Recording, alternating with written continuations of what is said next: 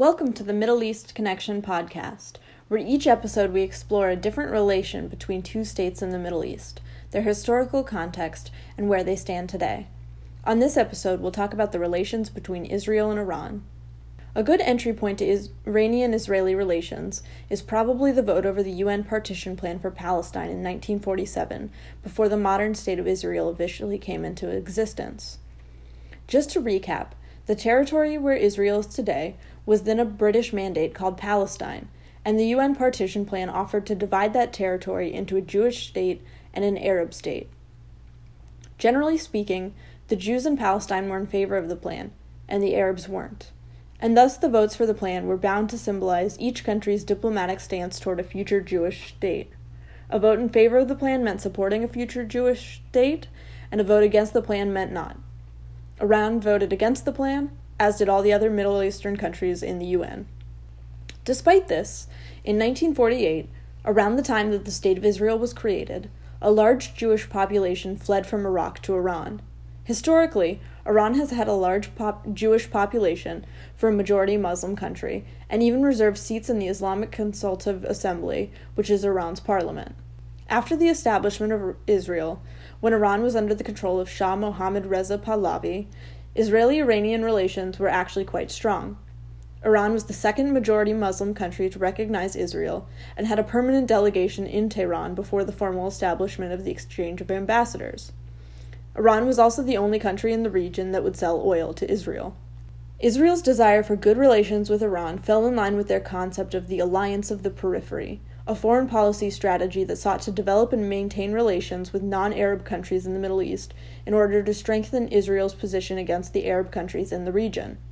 Iran was motivated by the intense Soviet influence on Arab pan-nationalism, as well as a desire to maintain good relations with the United States. Thus, Iran and Israel began an extraordinarily beneficial relationship. The two countries cooperated on oil imports and exports, arms deals, a missile project, and so much more. After the Six-Day War, Iran supplied Israel with a significant portion of its oil needs. In fact, the two countries created a joint pipeline that carried oil to Europe, known as the Eilat-Ashkelon pipeline. Perhaps most importantly, and in stark contrast to today's political climate, Iran and Israel participated in a missile project known as Project Flower. The project began on July 18, 1977, when Israeli Defense Minister General Ezer Weizman and Iranian Vice Minister of War General Hassan Toufanian discussed the co-production of Israel's Jericho-2 missile, which they codenamed Project Flower. In 1978, Iran made its first payment to Israel in the form of $280 million worth of oil for Project Flower. The aim of the project was to make a long-range missile of 150 to 200 kilometers, and to make a missile that was a more heavily armed version of the Israeli Gabriel anti-ship missile. To work on the project, the Iranians began building a missile assembly site close to Sirjan and a missile test range near Rafsanjan. However, in the 1970s, Israel's geopolitical importance to Iran began to decline. In 1970, Egypt's Gamal Abdel Nasser died, making way for a new president, Anwar Sadat, and the warming of relations between Egypt and Iran. In 1975, Iran made an agreement with Iraq, which stipulated that Iran would stop supporting the Iraqi Kurdish separatists. The Iranian effort to support the Iraqi Kurds until then was in cooperation with the Israelis and the Americans, but the Israelis were not consulted with or notified of Iran's cease of involvement with the Kurds. This marked another distancing of relations between Israel and Iran. After the 1979 Iranian Revolution, Israeli-Iranian relations became even more tense. The Israeli embassy was turned over to the PLO, and in February 1979, Project Flower ended. Despite this, cooperation continued in some areas for a while, in particular during the 1980s Iran-Iraq War. During the war, Israel supplied an estimated $500 million in arms sales to Iran, paid for with Iranian oil. According to Ahmed Haidari, an Iranian arms dealer working for the Khomeini government, about 80% of the arms bought by Tehran during the war originated in Israel. Israel even encouraged the U.S. to sell arms to Iran during the 1980s. This cooperation was in stark contrast to the anti-Israel rhetoric emanating from the Khomeini government at the time. However, Israel's position on Iran did not change. In 1987, Israeli Prime Minister Yitzhak Rabin said, Iran is Israel's best friend, and we do not intend to change our position in relation to Tehran. Despite this, due to Iranian support for anti-Israel terrorist groups like Hezbollah and Hamas, Iran eventually placed Iraq as the primary strategic threat to Israel. Since then, relations between Iran and Israel have continued to decline. It is important to note, though, that in 1996, Israeli Prime Minister Benjamin Netanyahu actually reached out to the Iranians to see if the alliance of the periphery could be resurrected. However, this attempt came before the election of Iranian President Mahmoud Ahmadinejad. Ahmadinejad refused to recognize Israel and violently called for its destruction. He also referred to the Holocaust as a myth. Over the past decade or so, Israel has been the most vocal state in opposition to Iran's nuclear program, which has been edging closer to achieving a nuclear weapons capability. Israel's current Prime Minister, Benjamin Netanyahu, had taken lead on the issue since shortly after he took office in 2009. He frequently addressed the international community in efforts to persuade taking a harsher stance against Iran, and often had a theatrical or controversial way of doing so. In one of his most remembered and ridiculed speeches, Netanyahu pulled out a diagram shaped like a bomb to make his point.